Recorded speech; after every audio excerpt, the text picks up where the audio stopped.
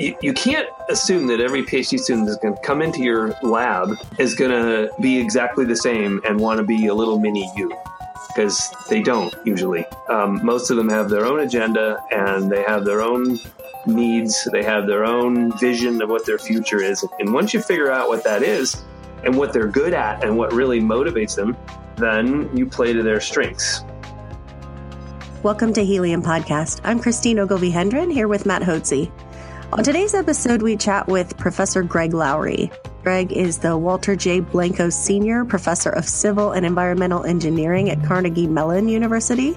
And he also serves, among other roles, as the Deputy Director of the Center for the Environmental Implications of Nanotechnology, or SAINT, where I've been fortunate enough to work with him over the past 6 years.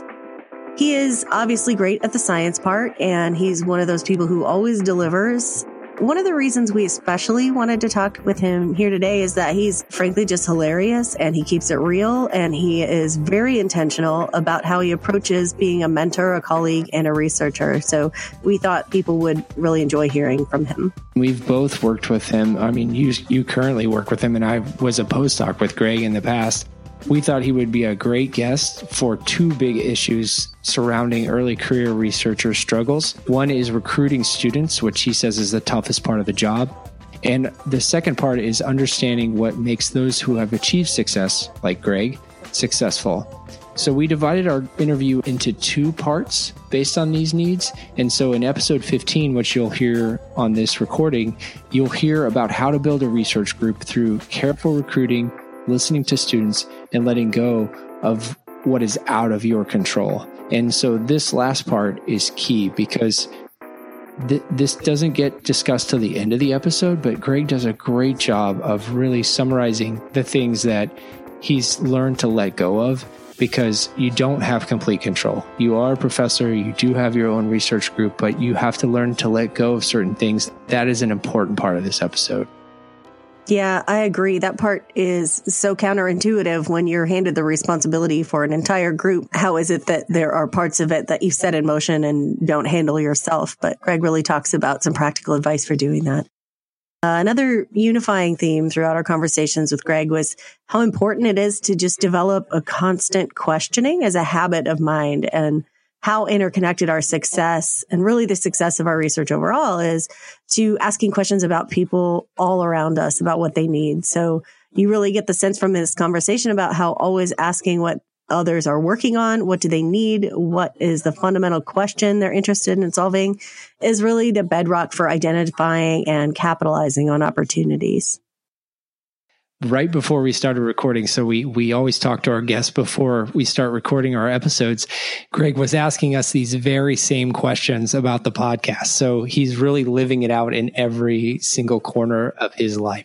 The episode will be especially useful for those early career researchers just starting to build and recruit for their research group. So if you're in that position, listen up. So let's get to our episode with Greg Lowery. Hey, Greg. Hi. I think this is the first conversation we've ever had that didn't start with you saying, "What's happening?" Well, since we're recording, I figured I shouldn't go, "What's happening?" well, we're all about to find out what's happening. We were joking before we started recording that we have had so many normal conversations. It's going to be hard to keep it on track. It's always just very fun. So hopefully it sounds to our listeners like they're hanging out at a happy hour with us. But we did do a little bit of thinking about what we wanted to talk to you about. And so maybe I'll just kind of dive in. Does that work? Yep, sounds good. You know, we've had the chance to work together for many years. And over those years, I have really taken note about the way that you look at the leadership aspect of your role as a professor. And one thing we wanted to just kind of unpack from you is just how you view your role in mentoring students and postdocs. So both kind of philosophically, how you feel responsible for their development professionally, and then also just systematically, how do you put this into practice? Well, yeah, no, happy to. So, I've had a good number of PhD students, probably in the 30s right now. I've got eight currently, 8 PhD students and a postdoc. If you think about what we do in our profession, we write papers, we get grants, we do all those kinds of things, right? But the real output from our research programs are the people that we produce. The people go off and have an impact on the world. A publication has a certain lifetime. It might have an impact in some X number of years, and maybe you'll get lucky and have a publication or two that has a long-lasting impact. But the thing that will have an impact are the people that you produce. So my personal approach to the job of being a professor is to produce the best people I can and prepare them to do what they want to do. So that's how I start, I guess. I try to figure out as quickly as I can what is in the best interest of the student. What is the path that they would like to pursue moving forward? And, not all of them know what that is the first day they arrive. But I try to get there as quickly as I can because it's gonna make a big difference in a lot of ways. If a student wants to go off and be a professor, then you're going to push them to be very academic and produce highly academic papers. Be thorough, be modeling, etc. If the person would like to go off to a government lab and work, or would like to go into industry, maybe you do things that are slightly more applied to prepare them to work in that environment. So if you figure that out, the earlier you figure that out, the better. And then it also allows you to play to the strengths of the student, right? So you can't assume that every PhD student is going to come into your lab is going to be exactly the same and want to be a little mini you, because they don't usually. Most of them have their own agenda and they have their own needs. They have their own vision of what their future is. And once you figure out what that is, and what they're good at and what really motivates them, then you play to their strengths, right? You talk about certain projects, you talk about elements of projects, and you kind of figure out when their eyes light up, and you can see from the way they react to things that excites them, and, play to that strength, go down that path with the project, make it as attractive as possible for them. And you'll find that if they're really engaged, then the productivity, it goes up. And it also benefits them in the future. So I try to talk to the students as soon as I can about their future. It sort of gives you the maximum amount of time in a career, because PhD career is short. 4 years long, maybe 5. Okay, if you're in Wisner's lab, maybe 10.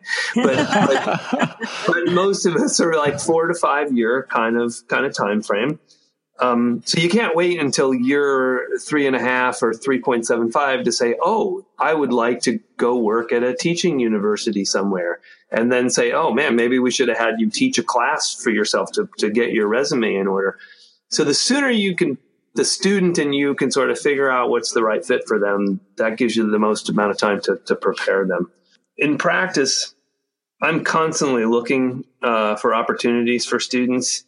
I've got a few that are going to be graduating soon. I get funding from various places, including companies. And, if the students are looking for corporate jobs, I'm always kind of wondering, talking to the corporate people and saying, hey, I've got this student coming out. If a student I know wants to be an academic and there's postdoc opportunities, like I had a student just last week, 4 of them actually went to the synchrotron, and one of them is going to graduate soon.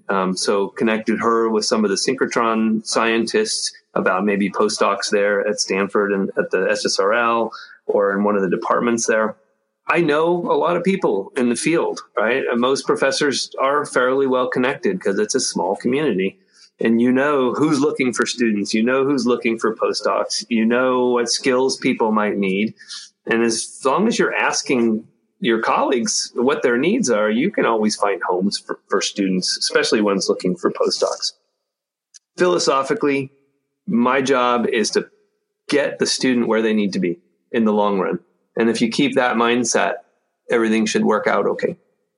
I kind of wanted to follow up on one thing that you said about developing the relationships with these companies, because I think that's probably the more difficult jump, right? So is there an approach that you take to working with the companies, developing those relationships so that you do have those avenues open for the students that are interested in those careers? Yeah, there's a few ways you can do that. So, if you're getting funding from a company, then you obviously have some connections there and you just listen to them and they'll tell you what their needs are.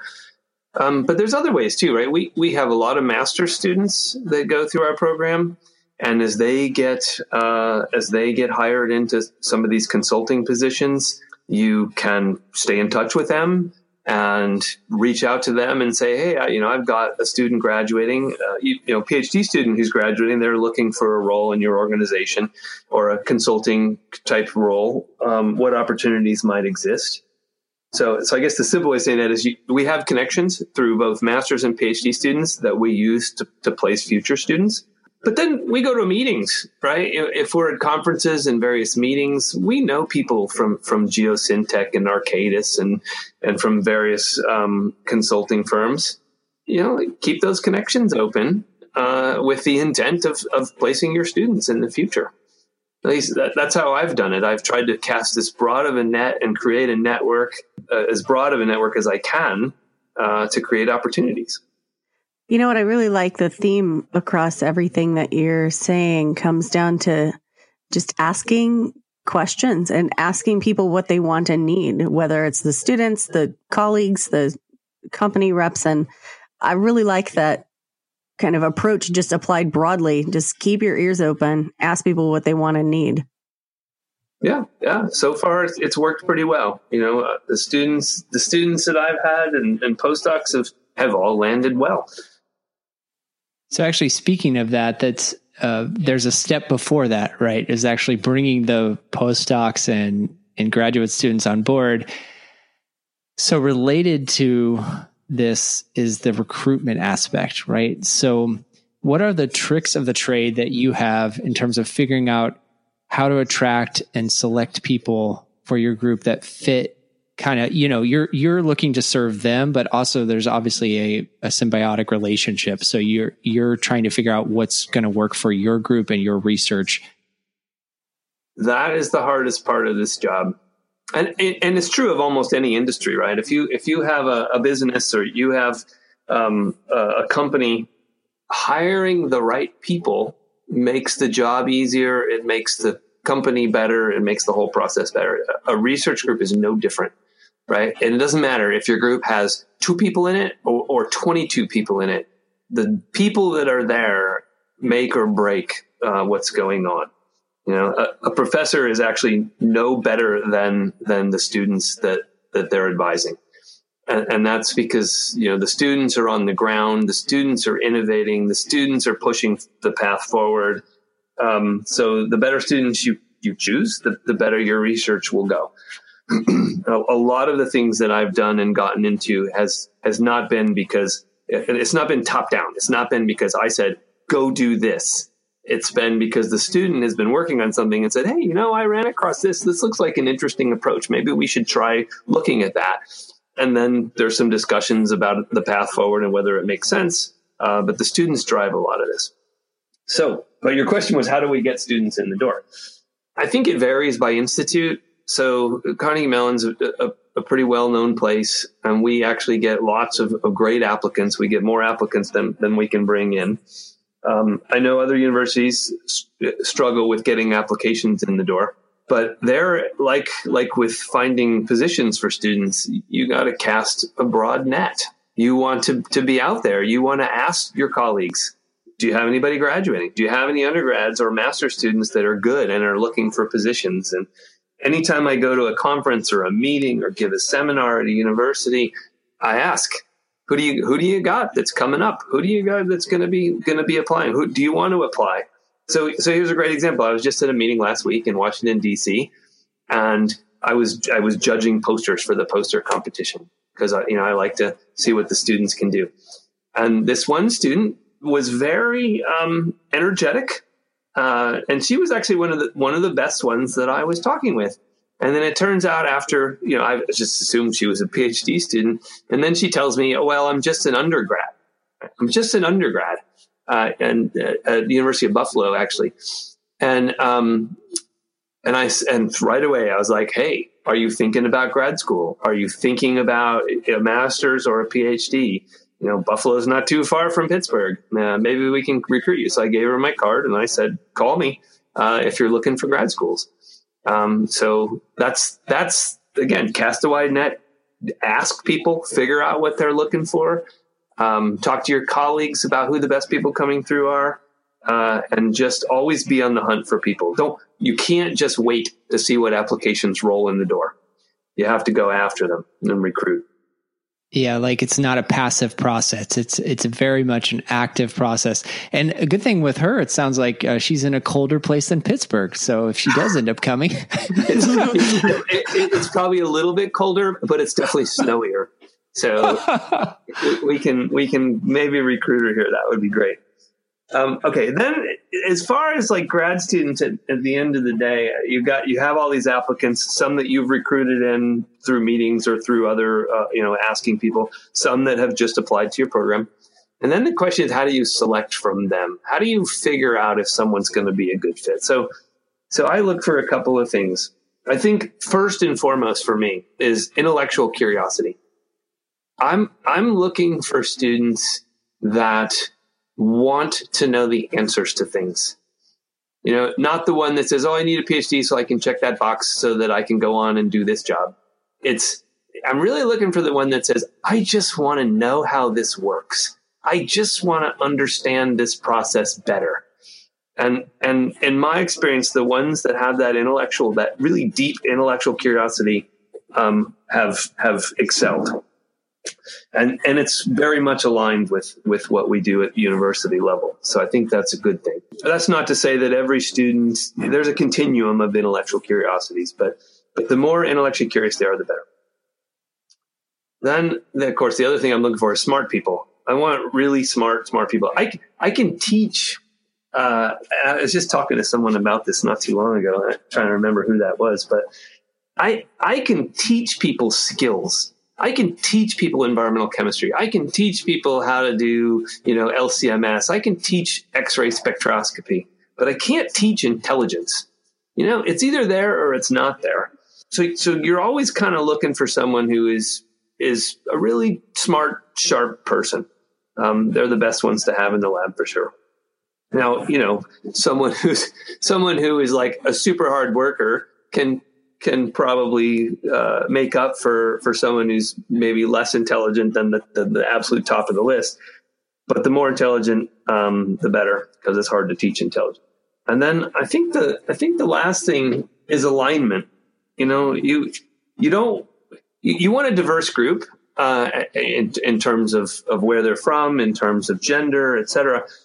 But you want people in your group that are a little bit like-minded in the way they interact with one another. I think it makes things go more smoothly. In my ideal world, my group are like all my kids, and all my kids get along and don't fight. That would be the best way to think about your research. Right? Now, of course, I have 2 kids, and they fight all the time. So, and my research family fights sometimes too, usually about who gets the pipetters and all that kind of stuff. But one thing that I found, which is kind of, in thinking about this discussion with you guys, and reflecting a little bit, is that students often self-select. So, I might have a person that I've talked to at a meeting that I recruit here. They're smart. They're intellectually curious. They've got all those things about them. They show up and they just realize that this is not the right environment for them. They are not in alignment with the attitudes of the people that are in the group, and they don't come. And when I first got started as a faculty member, I was very upset when I couldn't recruit a student here, when they went and I lost them to Stanford or Berkeley or whatever. And then I realized, it's not only, it's not my decision, right? It's their decision, and they need to find and feel like they're a good fit. And if they don't come, they might not have worked out as perfectly as you would have envisioned it to be anyway, because they don't quite fit in with the group. My main point is that you don't control everything, right? You offer an opportunity, and you offer an environment to foster, their academic pursuits. And if that's not the right fit for them, so be it. And don't get upset about that. It's just the way it is. That's such good perspective. Yeah, and it takes a while. It takes a while to get to that perspective, because when you're first getting up and running, you're like, I need people, I need good people, I need to make them produce, blah blah blah blah blah.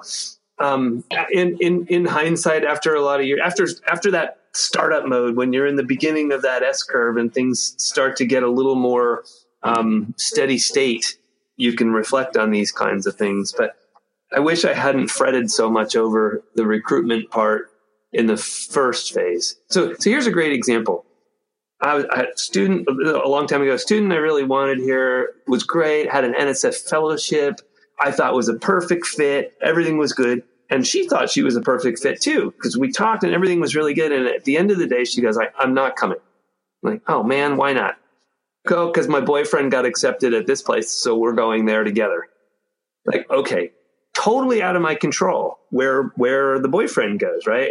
And has nothing to do with me. I can't get upset about that. It's the choice of the student, and a life choice more than just a career choice. So don't sweat the stuff that's out of your control. That also makes me think of another angle of people who are at the beginning. And I know how hard sometimes it is to find this mix of skills that you're looking for. And maybe you haven't honed your gut instincts yet so much when you're choosing students. So I'm kind of wondering about digging a little bit into advice you might have when you've realized you have maybe ended up with somebody that's not a great fit on their end or your end or both. And, what are the different outcomes? Because I know that people spend some serious emotional energy and turmoil when there is an issue. And do you have some advice in the similar to the don't fret about losing somebody that wasn't a fit before they actually joined your group? Do you have advice for, man, I wish I would have realized that this is how you handle it when you end up in a situation where you don't have a good fit? You're asking if you have a student who's in your group who's gotten started, but it turns out that maybe it's not a great fit for either. Yeah. Like what do you do with a student that you've now recruited and have started on a PhD, but it doesn't look like it's going to be a good experience for either party? Yeah. And I guess maybe kind of on the way to deciding if that's the situation versus do you just need to do the thing you talked about in answering earlier, where you've got to ask them what it is that makes them light up. So how do you probe that, figure out if there's something to make these red flags go away by better aligning them? And then if it does come to the point where you realize this isn't a good fit, do you have any kind of advice for people who are stuck in that spot?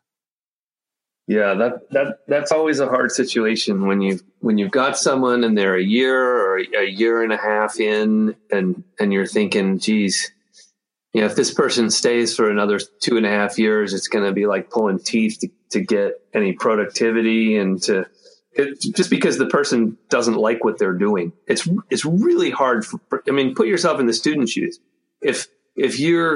It's hard to earn a PhD, right? It's a lot of work, and you have to love it. You have to be dedicated to it. And if you can't get yourself motivated and dedicated and excited, actually, performing everything that has to be done to get to the thesis and the defense would be almost impossible. It would be miserable. If you ask, you got to keep asking those questions. And what I've done in the past is if I find someone who's miserable down one path, who like you put them in the laboratory and they just after 6 months, they're like, I hate pipetting. I hate laboratory. I hate measuring stuff. I hate calibrating instruments. This is killing me. This is not going to work for me. But maybe they're excited by modeling stuff and they're more of a modeling type, and they like to get on their computer, or they like to find information and consolidate information.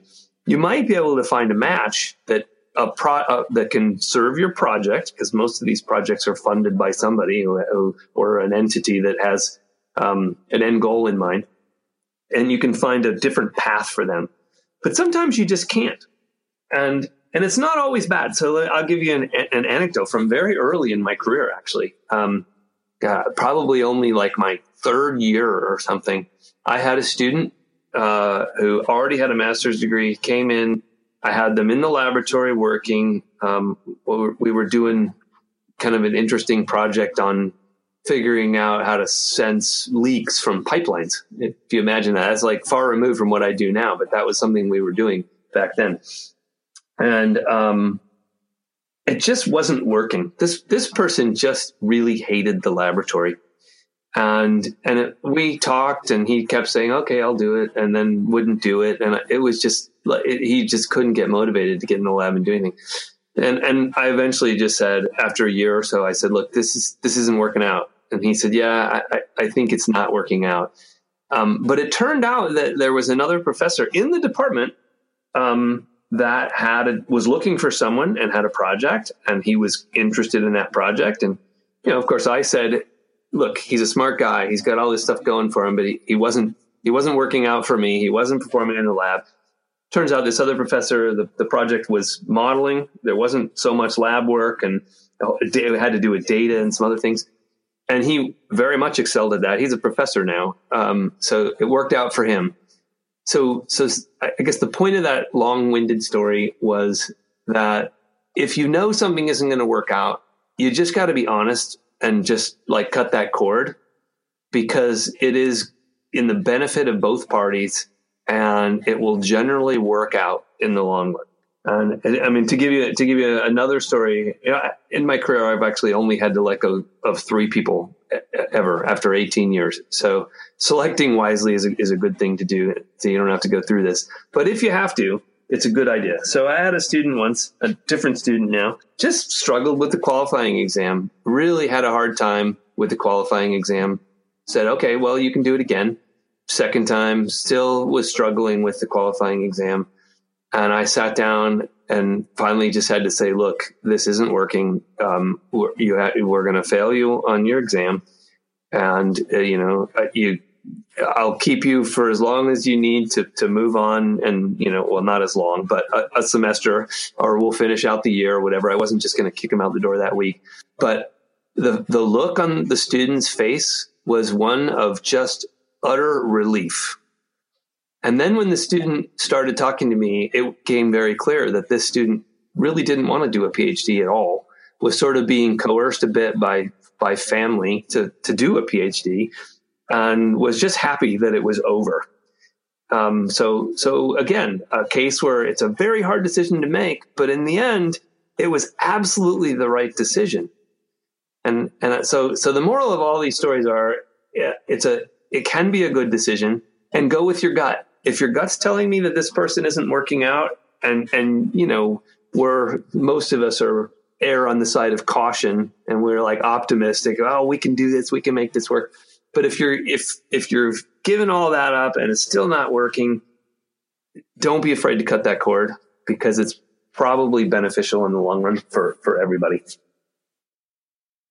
That's such important advice for people to hear, I think, especially early in their career. And also I like what it speaks to in terms of you kind of realizing the inherent power dynamics at play in academia, and saying that you're taking it on yourself as the professor to set up that really open communication. Just, okay, this is all of our real lives here. Let's not waste time. Let's not be dishonest, and kind of disrupting that power dynamic silence that can happen is really useful for everybody. Yeah, for sure. The conversation should never start with, I have decided that you should not pursue a PhD. It shouldn't go that way. This is really tough. And, tell me, ask them, tell me, how do you think it went? How do you really feel about this? And you will find that maybe it's just, they know it's just not really what they want. You've been listening to episode 15 of Helium Podcasts. The show notes for this episode can be found at www.teamhelium.co/episode 15. Don't forget that we have a Fusion Friday newsletter. You can find that newsletter by going to teamhelium.co/podcast and scrolling to the bottom of the page. On that newsletter, which we send out every week, we distill the best tools, books, and resources for early career researchers. So please check that out. The music for this episode is from Michael Blake. You can find him at mblakemusic.com. Helium Podcast is produced and edited by Christine Ogilvie-Hendren and me, Matt Hotze. Join us in a couple weeks for episode 16, where we find out more from Greg about the reasons for his early career success. Until next time, may your impact be about more than your impact factor.